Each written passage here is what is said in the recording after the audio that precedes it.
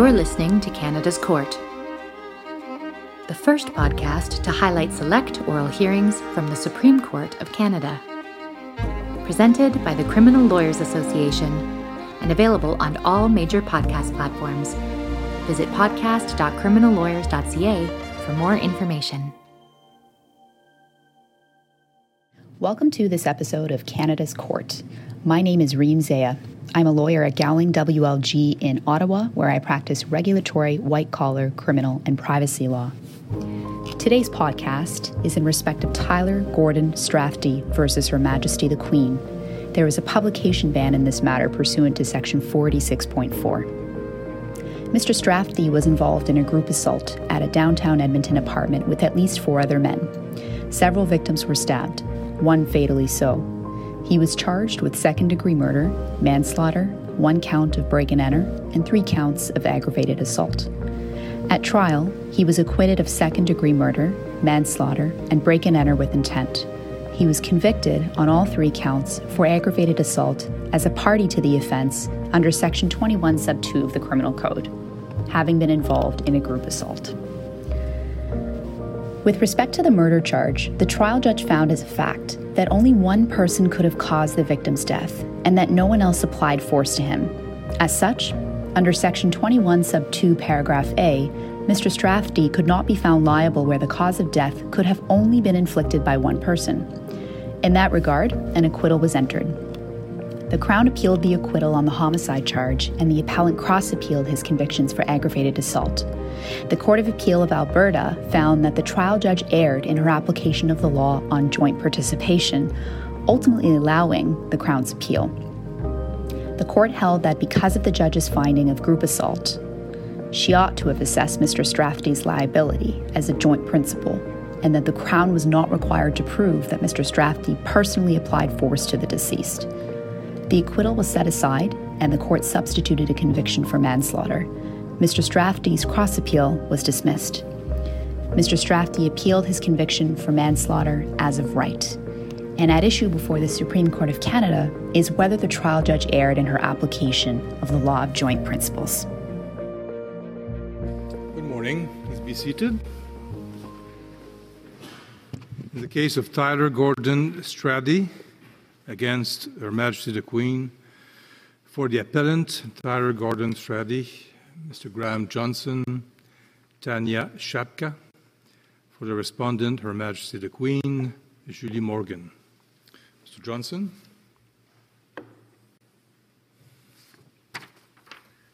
Thank you. Good morning, Chief Justice, Justices.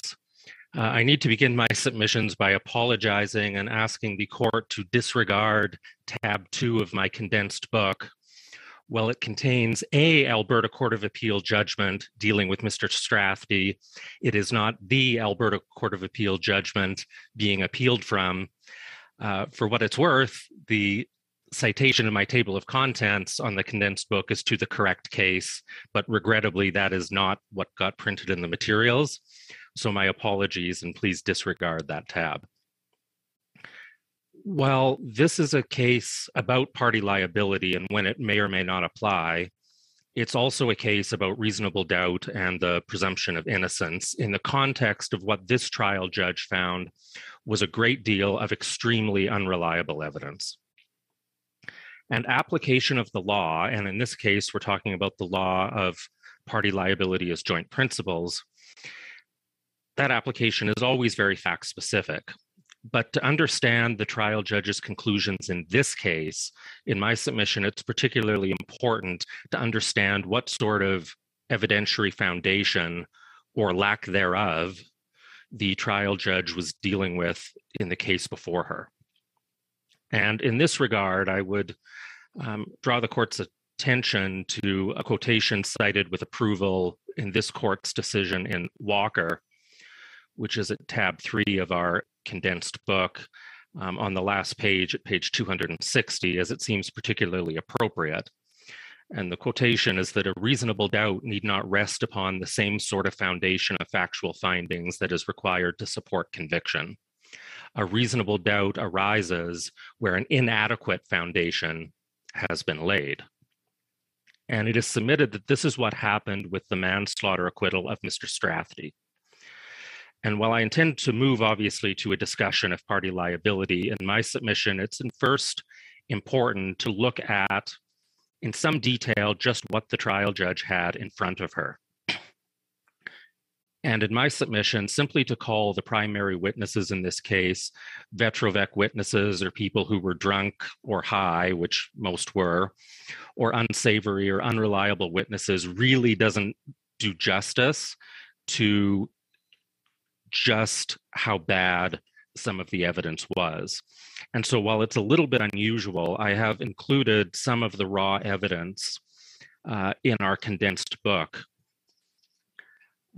so the court can see just what kind of evidence the trial judge did in fact have before her. And it begins with, at tab 4, the evidence of Mr. Kalick. And transcript, page 795, condensed book, page 147, it clearly begins when Mr. Kalick is sitting down when he's initially giving his evidence, and there's some difficulty hearing him because Crown Counsel says, I have difficulty hearing you when you are sitting. Answer, you have difficult hearing me? Sitting because you cannot see me when there is a mic and I'm sitting right beside you? So right from the very beginning, Mr.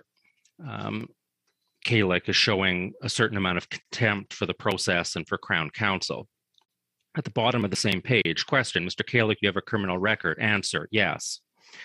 Okay, you do have one. On the next page, answer, fuck, man. Question, and it began in 2007. Is that correct to the best of your recollection? Answer, I wish not to proceed anymore. Mr. Kalick, why is that? Answer, because I have nothing to say. Jumping down a few lines, Crown Counsel says, Mr. Kalick, this is going to be a very difficult afternoon if you don't at least show the court common courtesy, so you need to stand. Answer, oh, I'm showing common courtesy as much as I can. Question, a couple lines down, I appreciate that, but you need to stand. Answer, excuse me, lawyer. Then the court intervenes and says, all right, sir, we will ask you the questions you will be asked. You will give the answers in that matter. We can receive your evidence. You are required to provide your evidence by way of your subpoena. Answer, whoa. Next page, Mr. Kalick, why do you not want to be here today? Answer, because either way, it's a setup. After that, still a setup. After that, a setup. Either way, you're all just evil pieces of shits. A few lines down, Mr. Kalick, do you remember testifying in July of 2017 at the preliminary inquiry? Answer, before I died numerous times. Mr. Kalick, answer, just hold on a second, I'm not done talking. I just said, just before I died numerous times. I'm not sure if I testified. Do you understand? A few lines down, you died numerous times. What do you mean by that? Well, fuck, man, idiot. Make it seem like I'm just a fucking piece of shit, which I am. Mr. Kalick, we don't believe that. Answer, shut up, man. Next page, you need to answer the question. Answer, can you stop talking, please? It goes on for several lines in that vein. Then a few pages later, Mr. Kalick's being shown a video and asked to identify the parties in the video outside the 7-Eleven, the Crown's theory being Mr. Strathdy and Mr. Nelson, who was also on trial, is one of them. And so question, and that guy, I want you to look around the courtroom. Do you see that guy from the video here? Answer, I'm not too sure. Question, I'd like you to look around the courtroom. Answer, maybe, just kidding. Okay, Mr. Kalick, answer, yes, I do see that guy. Question, and where is he? Standing in front of me asking questions. So this is the sort of absolute contempt that some of the witnesses were showing. Moving to the next tab of the condensed book, Mr. Toker's evidence. It's a single page excerpt, but about 3/4 of the way down the page, Crown Counsel says to Mr. Toker, do you need a break? Answer, no, I just want to get this done because I don't like Tyler. He's a goof. So we have the open hostility of Mr. Toker. Moving to the next tab, the evidence of Mr. Phillips. Crown Counsel asked if he wished to review a videotaped interview, and this is at page 465 of the transcript. Question, so when I asked you if you wanted to review your videotaped interview, you said no, is that correct? Answer, yes. And that's still your position? Answer, yeah. You don't want to review it? No. Are you able to read a transcript? No. Is that because you cannot read? Or yes. Okay, I can't read. And then Crown Counsel goes on to try to ask a question, answer, but you know what? How many times you got to ask me the same questions? I don't want to talk right now. And it continues on in that vein. And ultimately, there were several 9-2 applications. There were applications to read in evidence under principled exceptions to the hearsay rule. And so this is what the trial judge was dealing with. And then there are the statements of Mr. Strathdy. But excuse me, in respect of those statements, does the trial judge place any weight on them at all? The evidence of Mr. Kalik or Mr. Toker? My recollection is that they're kind of put to a side and not relied upon as being credible. They're not, but in my submission, it's important to understand just what the trial judge was dealing with in order to understand her findings of fact and the conclusions she drew from those findings of fact. And so the evidence of some of the witnesses before her, it's not just that it was unreliable evidence, she was dealing with people who were showing absolute contempt for the court process.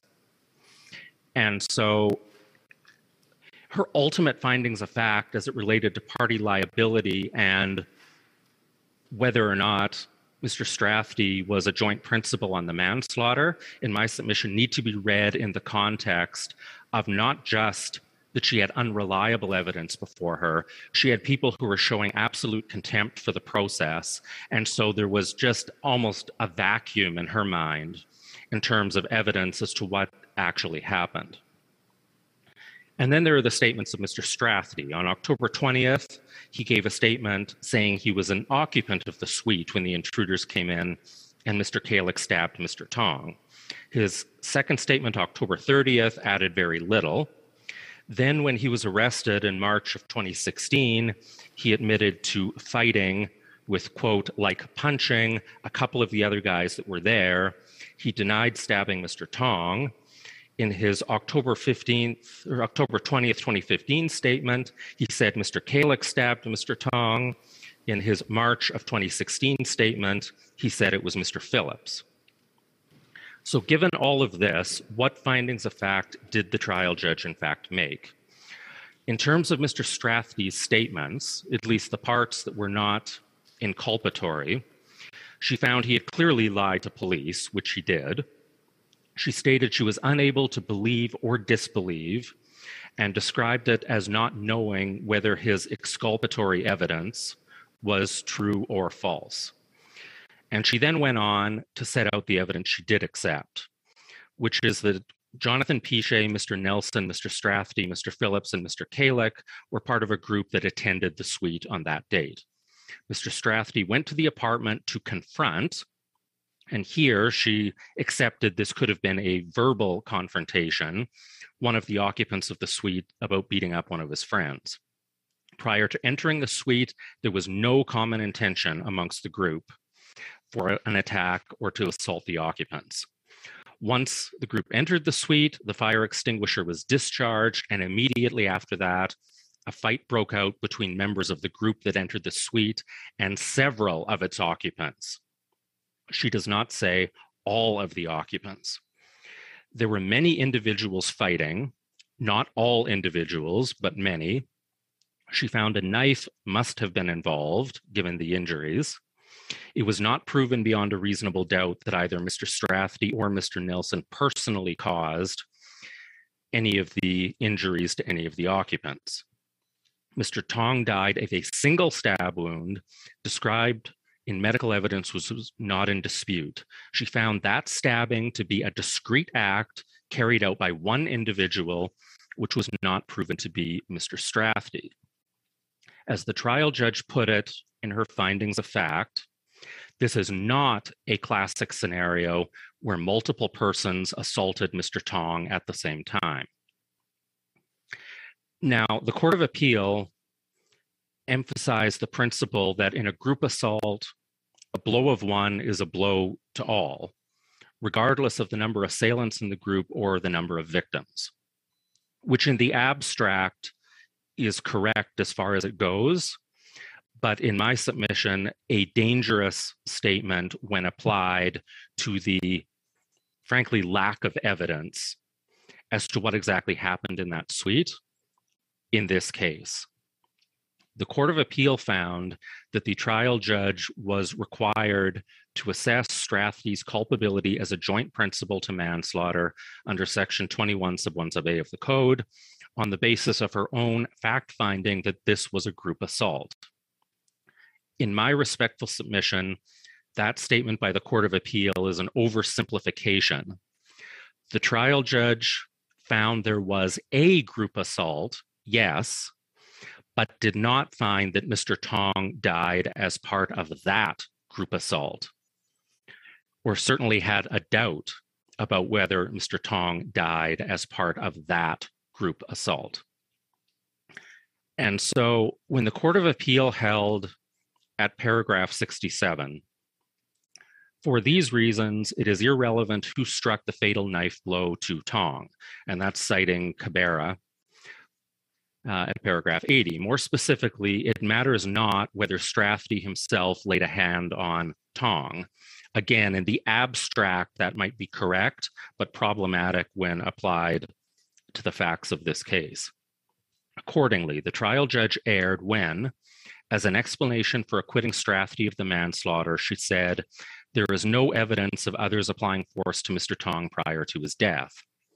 Given her findings of a group assault on the occupants of the Burnstick suite, that evidence was not required to convict members of that group, of the assaulting group, of manslaughter.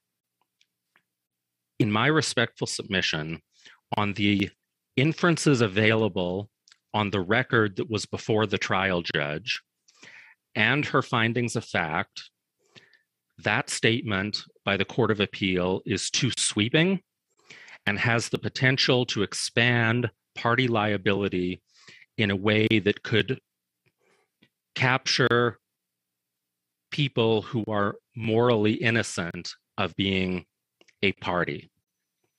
And to explain how that is so, I would give the following hypothetical scenario. 3 people are occupants of a residence. A group of 3 visitors comes to visit the residence because one of the visitors is acquainted with one of the occupants. As the visitors enter the suite, one visitor recognizes one of the occupants as someone with whom he has had a long-running dispute over a former girlfriend or something.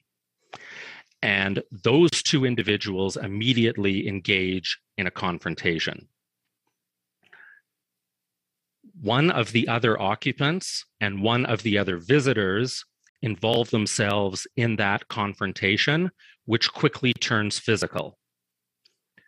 In the course of that physical altercation involving 4 individuals, a knife comes out and one person is seriously stabbed. I will call that altercation number 1. While altercation number 1 is happening, the one remaining occupant and one remaining visitor are initially standing off to the side when suddenly the one remaining visitor recognizes the one remaining occupant as someone who owes him a drug debt or something. He immediately confronts the debtor and says something to the effect of, I'll show you what happens when people disrespect me and don't pay the debt, pulls out a knife and stabs him, and he dies. Altercation number 2. The person who does the stabbing over the drug debt is clearly guilty, in my submission, of a homicide for stabbing in altercation number 2. But in my submission, that person is not a party, as the law of party liability stood certainly before the Court of Appeal decision, to the altercation involving the four individuals, because that was a separate altercation over a separate issue. It just happened to be going on essentially at the same time in the same suite. And it is possible in my submission, given the findings of fact made by the trial judge and the record before her, that she had a reasonable doubt that something akin to what I just described in that hypothetical could have happened. There was such a vacuum in the terms of the evidence, and the medical evidence as it related to Mr. Tong did not, as she found, bear the hallmarks of a group attack. It was very different than what I would describe as the much more frenzied attack on at least two of the victims of the aggravated assault. And if the trial judge had a reasonable doubt about whether all individuals were part of the group attack, and she did, in my submission, it was open to her to acquit of the homicide. Because in discussing the evidence, and this was in the context of acquitting Mr. Nelson, the co-accused, of everything, at paragraph 162 of the trial decision, the trial judge stated, Mr. Nelson's presence in the Burnstick suite that night is insufficient to ground culpability, meaning for the aggravated assault and the homicide, without proof of something more. An inference could potentially be drawn that Mr. Nelson was engaged in the fighting on the basis of Mr. Strathdy, the evidence of Mr. Strathdy in his statements, Mr. Kalick and Mr. Phillips that, quote, everybody was fighting. As well, Mr. Nelson's left hand appears to have been injured during the melee. However, this circumstantial evidence is insufficient for me to conclude beyond a reasonable doubt that Mr. Nelson was involved in the fight. So the implication of that in my submission is she specifically rejects, or at least finds that she can't be certain, that everybody was involved in the fight that initially broke out, that initial group attack. But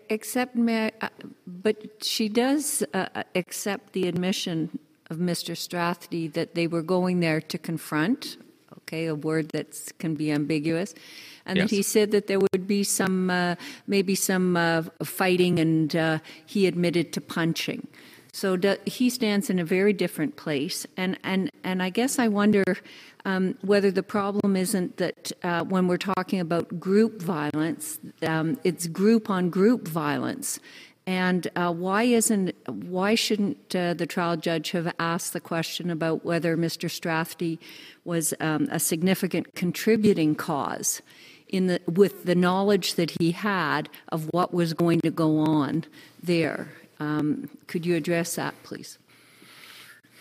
Because the trial judge specifically declined to find that there was a plan to go in there to launch an attack. That was the theory of the Crown, that this was attack planned in advance, that they broke in and assaulted the members of the suite. But the trial judge specifically acquitted of the break and enter.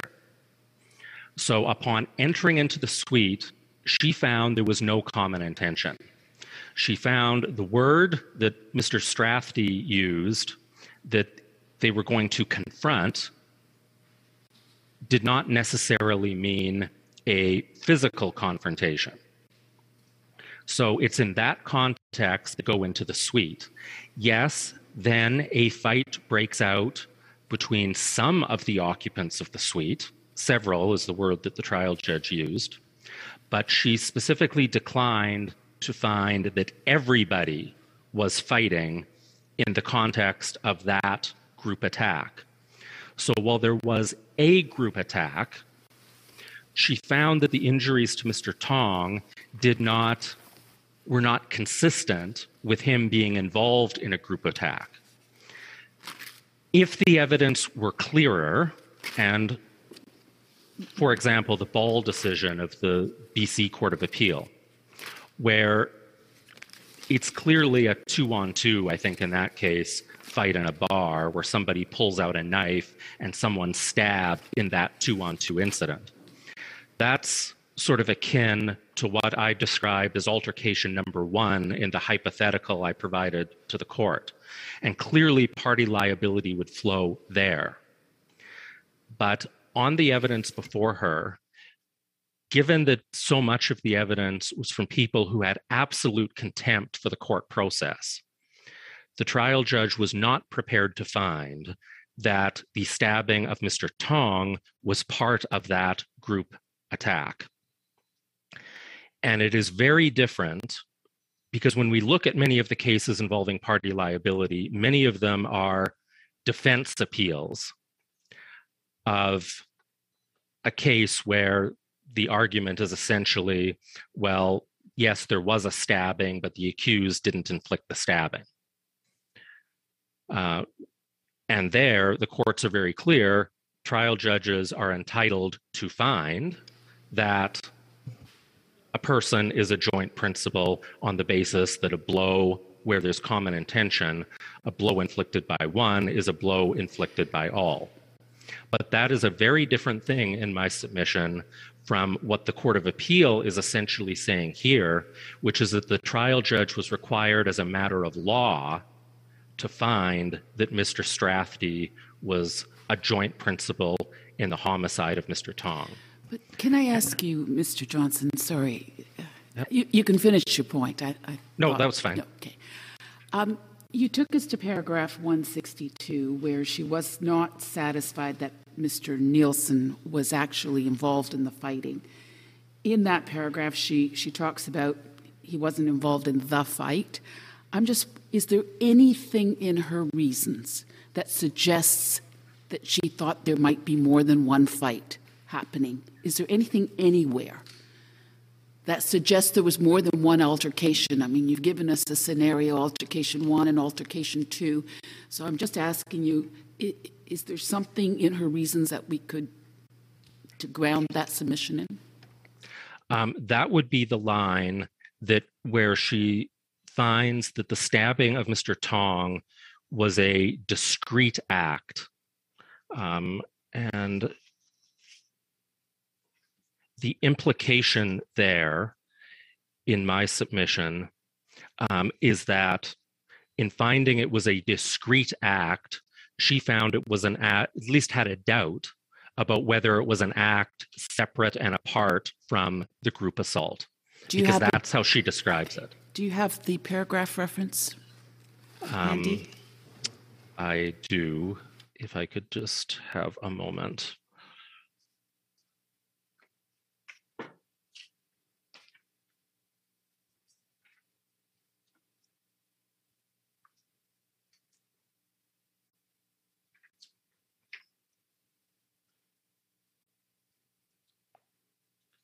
That's all right. I'll find it. I do remember reading it. I just can't seem to find it. I can't seem to find it at the moment. My apologies. On that, I will find it for the court, though. On that question, Mr. Johnson, the Court of Appeal says that paragraph 43 seems to say that the trial judge found it was a discrete act, not because of the timing, but just because of her inability to determine the identity of the stabber. So the Court of Appeal says at the end of paragraph 43, the trial judge did not separate the death of Tong by timing. She separated it by an inability to determine the identity of the stabber. So it seems that the Court of Appeal said, okay, she came to the conclusion it was a discrete act, not because it was altercation 2 as opposed to altercation 1, but because she was not able to determine who was the stabber. And with all due respect to the Court of Appeal, in my submission, that is their interpretation of the evidence, or the spin that they're putting on the trial judge's findings of fact. But if you look at the trial judge's findings of fact in totality, in the context of the record she had before her, although she didn't expressly say and her reasons could have been clearer.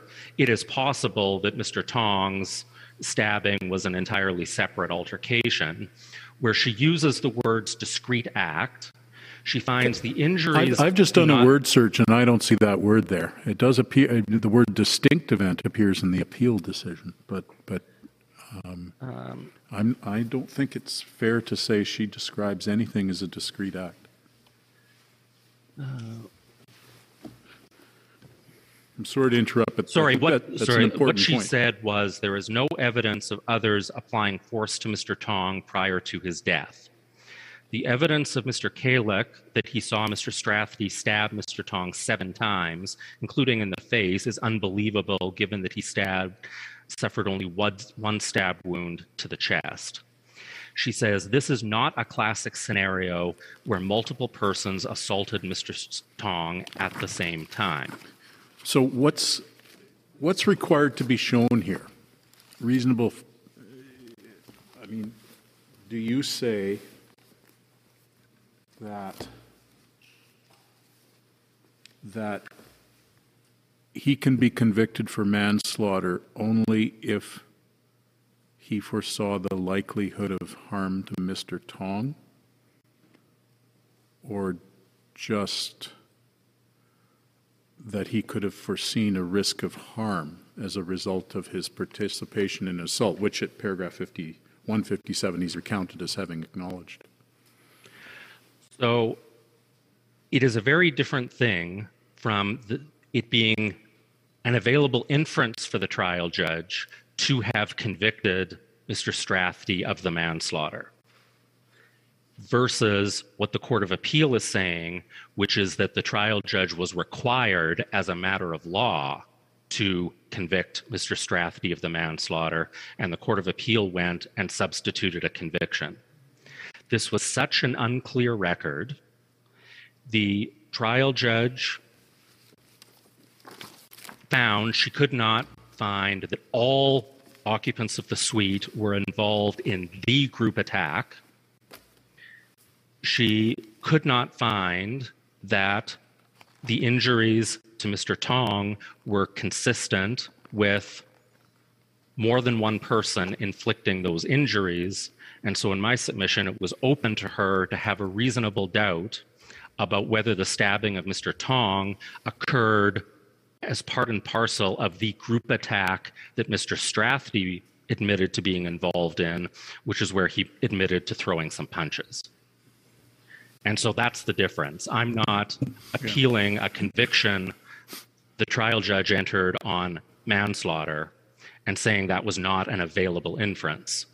My submission is that the trial judge was entitled to have a reasonable doubt, and she was not required as a matter of law to convict Mr. Strathdy in this case. Okay, that's helpful. Thank you.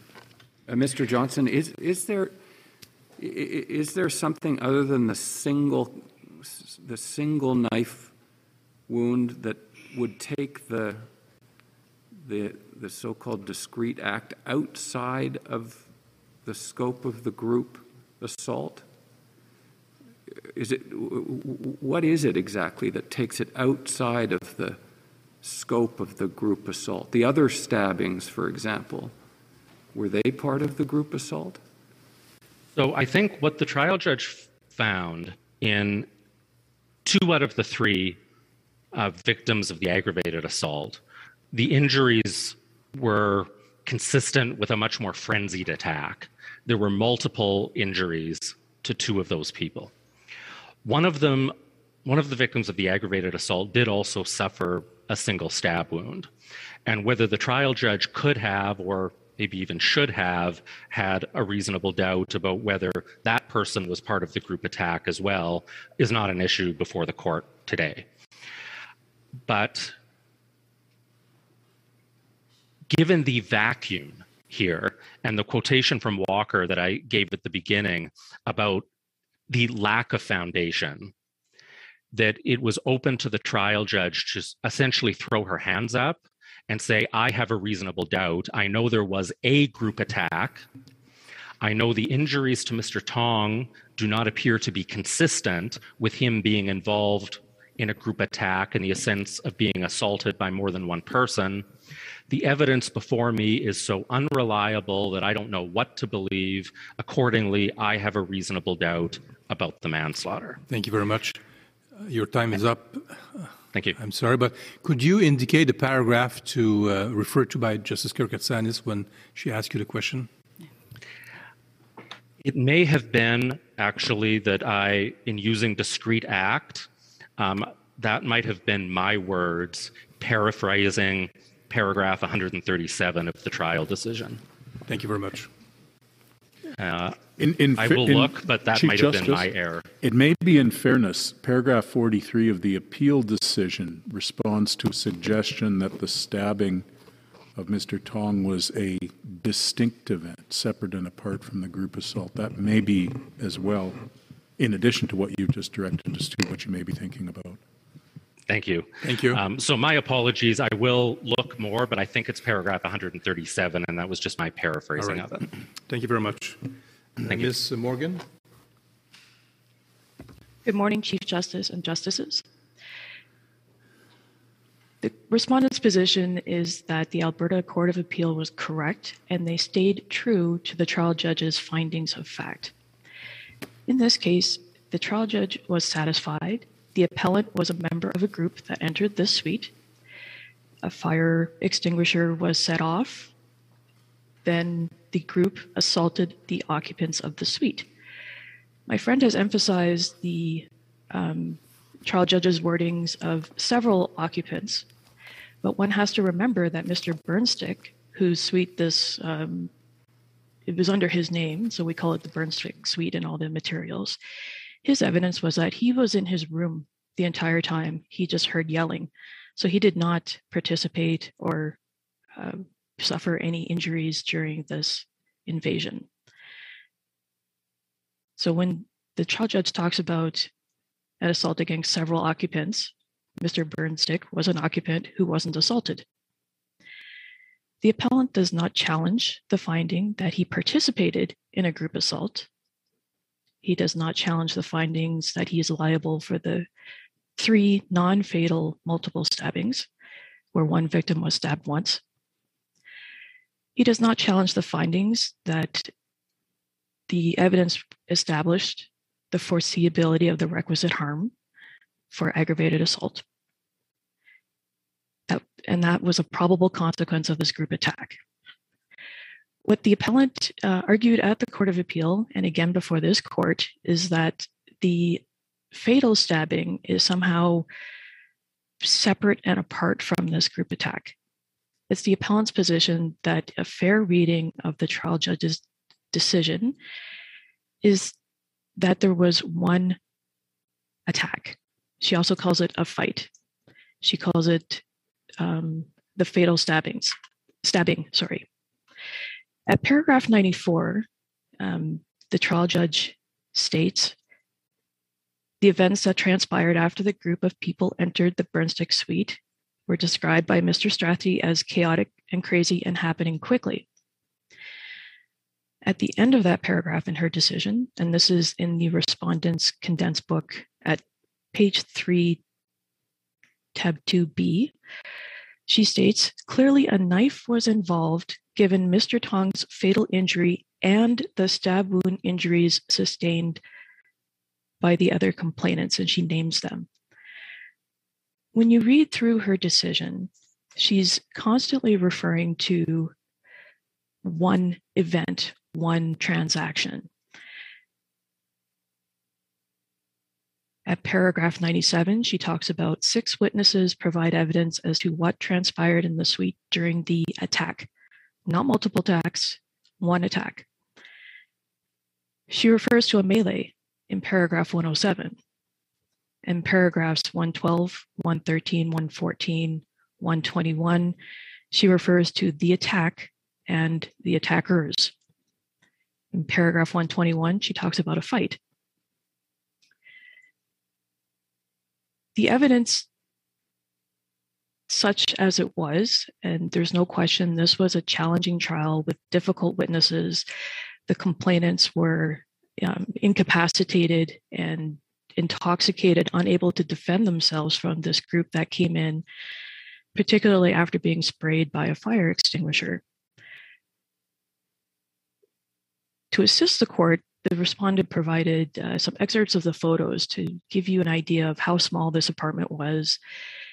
There's one hallway leading from the door to the kitchen, and 5 or 6 young men come in. They would fill up that space really quickly. You can see the white residue from the extinguishers everywhere.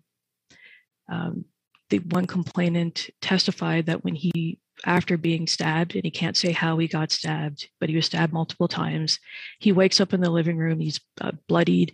He sees the victim, Mr. Tong. He says he's awake in the living room, and one of the other complainants is also bloodied and in the living room. It defies logic that somehow these 6 men come in to this small apartment to assault the occupants and stab 3 people non-fatally, and that somehow Mr. Tong's stabbing is not part of this, given the close proximity of the room, the furniture, the events, the extinguisher residue is everywhere, as well as the timing. The evidence is that it was quick, it was chaotic.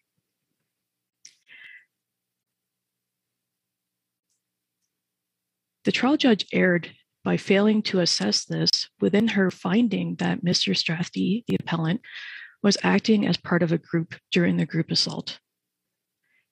She's almost requiring the Crown to prove which participant stabbed Mr. Tong, and at that precise moment in time, what exactly were the other participants doing? And I submit that that is not the law. Or alternatively, that Mr. Tong had to sustain more than one injury for the appellant to be liable as part of the group. I submit that is also not the law.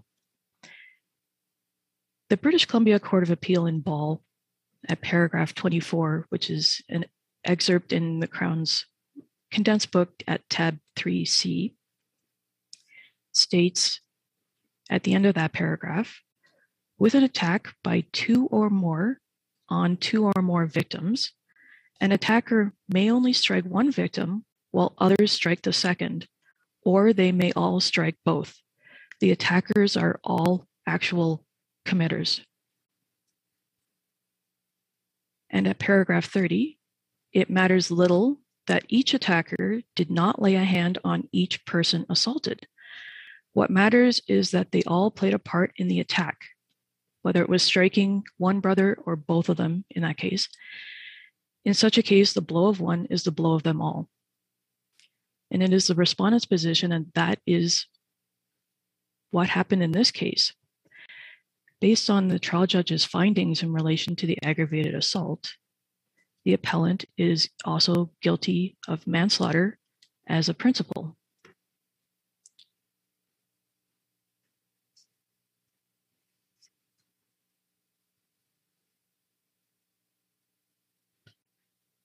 The Alberta Court of Appeal is correct in my submission that the trial judge separated the manslaughter by her inability to determine the precise identity of the stabber, and that she erred by doing so.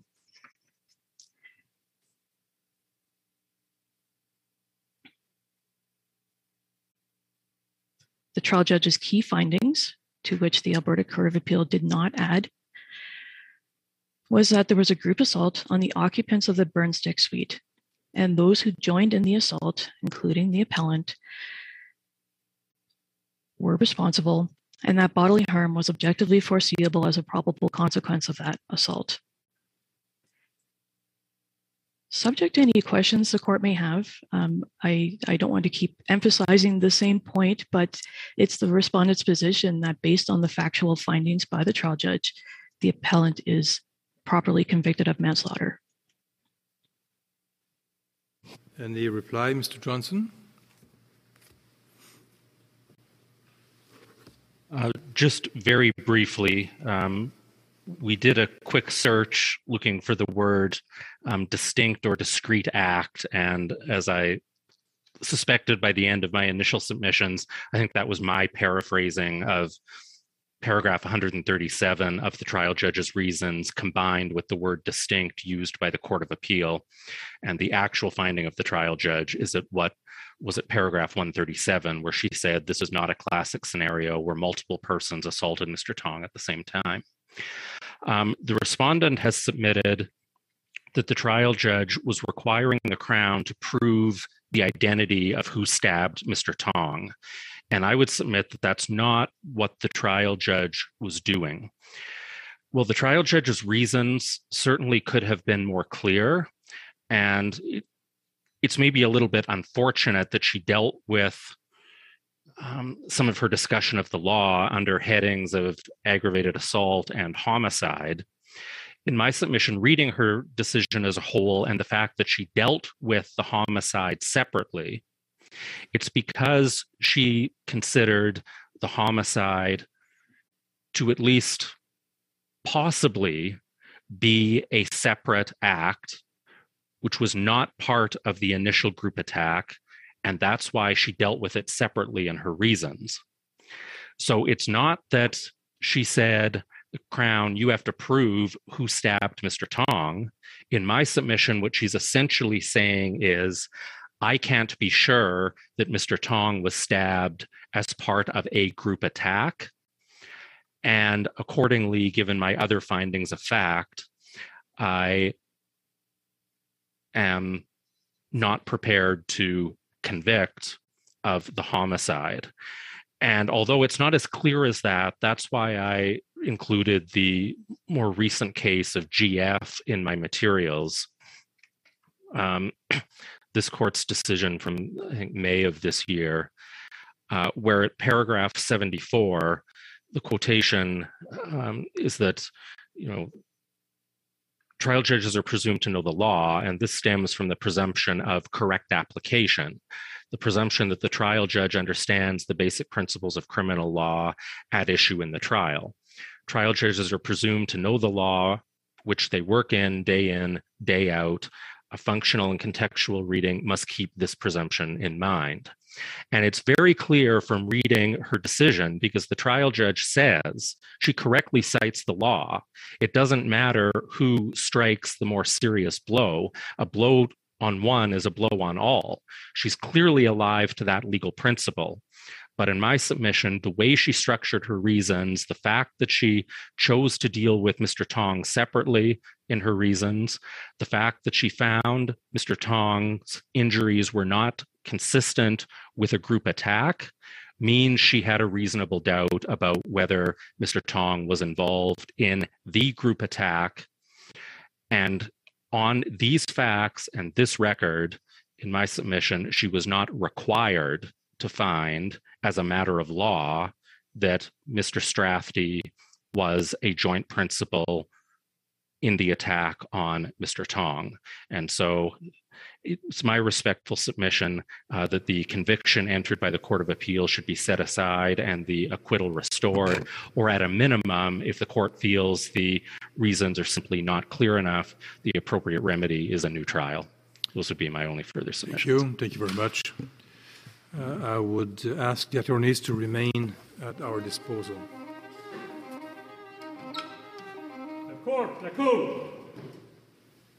Thank you. Be seated. So I'd like to thank counsel for your excellent submissions, given the nature of this case. But the court is unanimous and is ready to release its decision. I will ask Justice Rowe to read the reasons. Thank you, Chief Justice. Mr. Strathty appeals as of right to this court under Section 691(2)(b) of the Criminal Code on the basis that the Alberta Court of Appeal overturned his acquittal for unlawful act manslaughter and entered a conviction. The trial judge, sitting as judge alone, had acquitted Mr. Strathty after considering joint co-principal liability and abetting under subsection 21(1)(a) and 21(1)(c) respectively of the Criminal Code. The charges against Mr. Strathdy stemmed from a group assault in which several victims sustained multiple injuries, and one victim, Mr. Tong, sustained a single stab wound which caused his death. We agree with the Court of Appeal that there is no basis for the view that the stabbing of Mr. Tong was a distinct act outside the scope of the group attack. Having regard to the findings of fact in paragraphs 137 and 156 through 159 of the trial decision, and the statement of law set out by the Court of Appeal at paragraphs 61, 66, and 68 of its decision, this Court affirms the result of the Alberta Court of Appeal that Mr. Strathdy is guilty of unlawful act manslaughter. We also wish briefly to clarify the statement of law in the Queen and Cabrera, a decision of the Alberta Court of Appeal from 2019. Any implication from Cabrera that joint co-principal liability is automatically eliminated if the evidence demonstrates application of force by only a single perpetrator is not accurate. Joint co-principal liability flows whenever two or more individuals come together with an intention to commit an offence, are present during the commission of the offence, and contribute to its commission.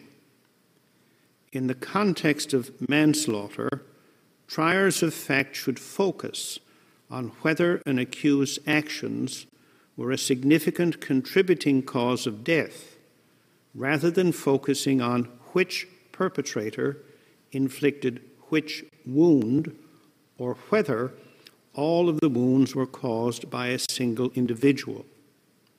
In the context of group assaults, absent a discrete or intervening event, the actions of all assailants can constitute a significant contributing cause to all injuries sustained. Properly read, the discussion of party liability in the Queen and Picton, a decision of this court from 2010, is fully consistent with the foregoing. Accordingly, we would dismiss the appeal.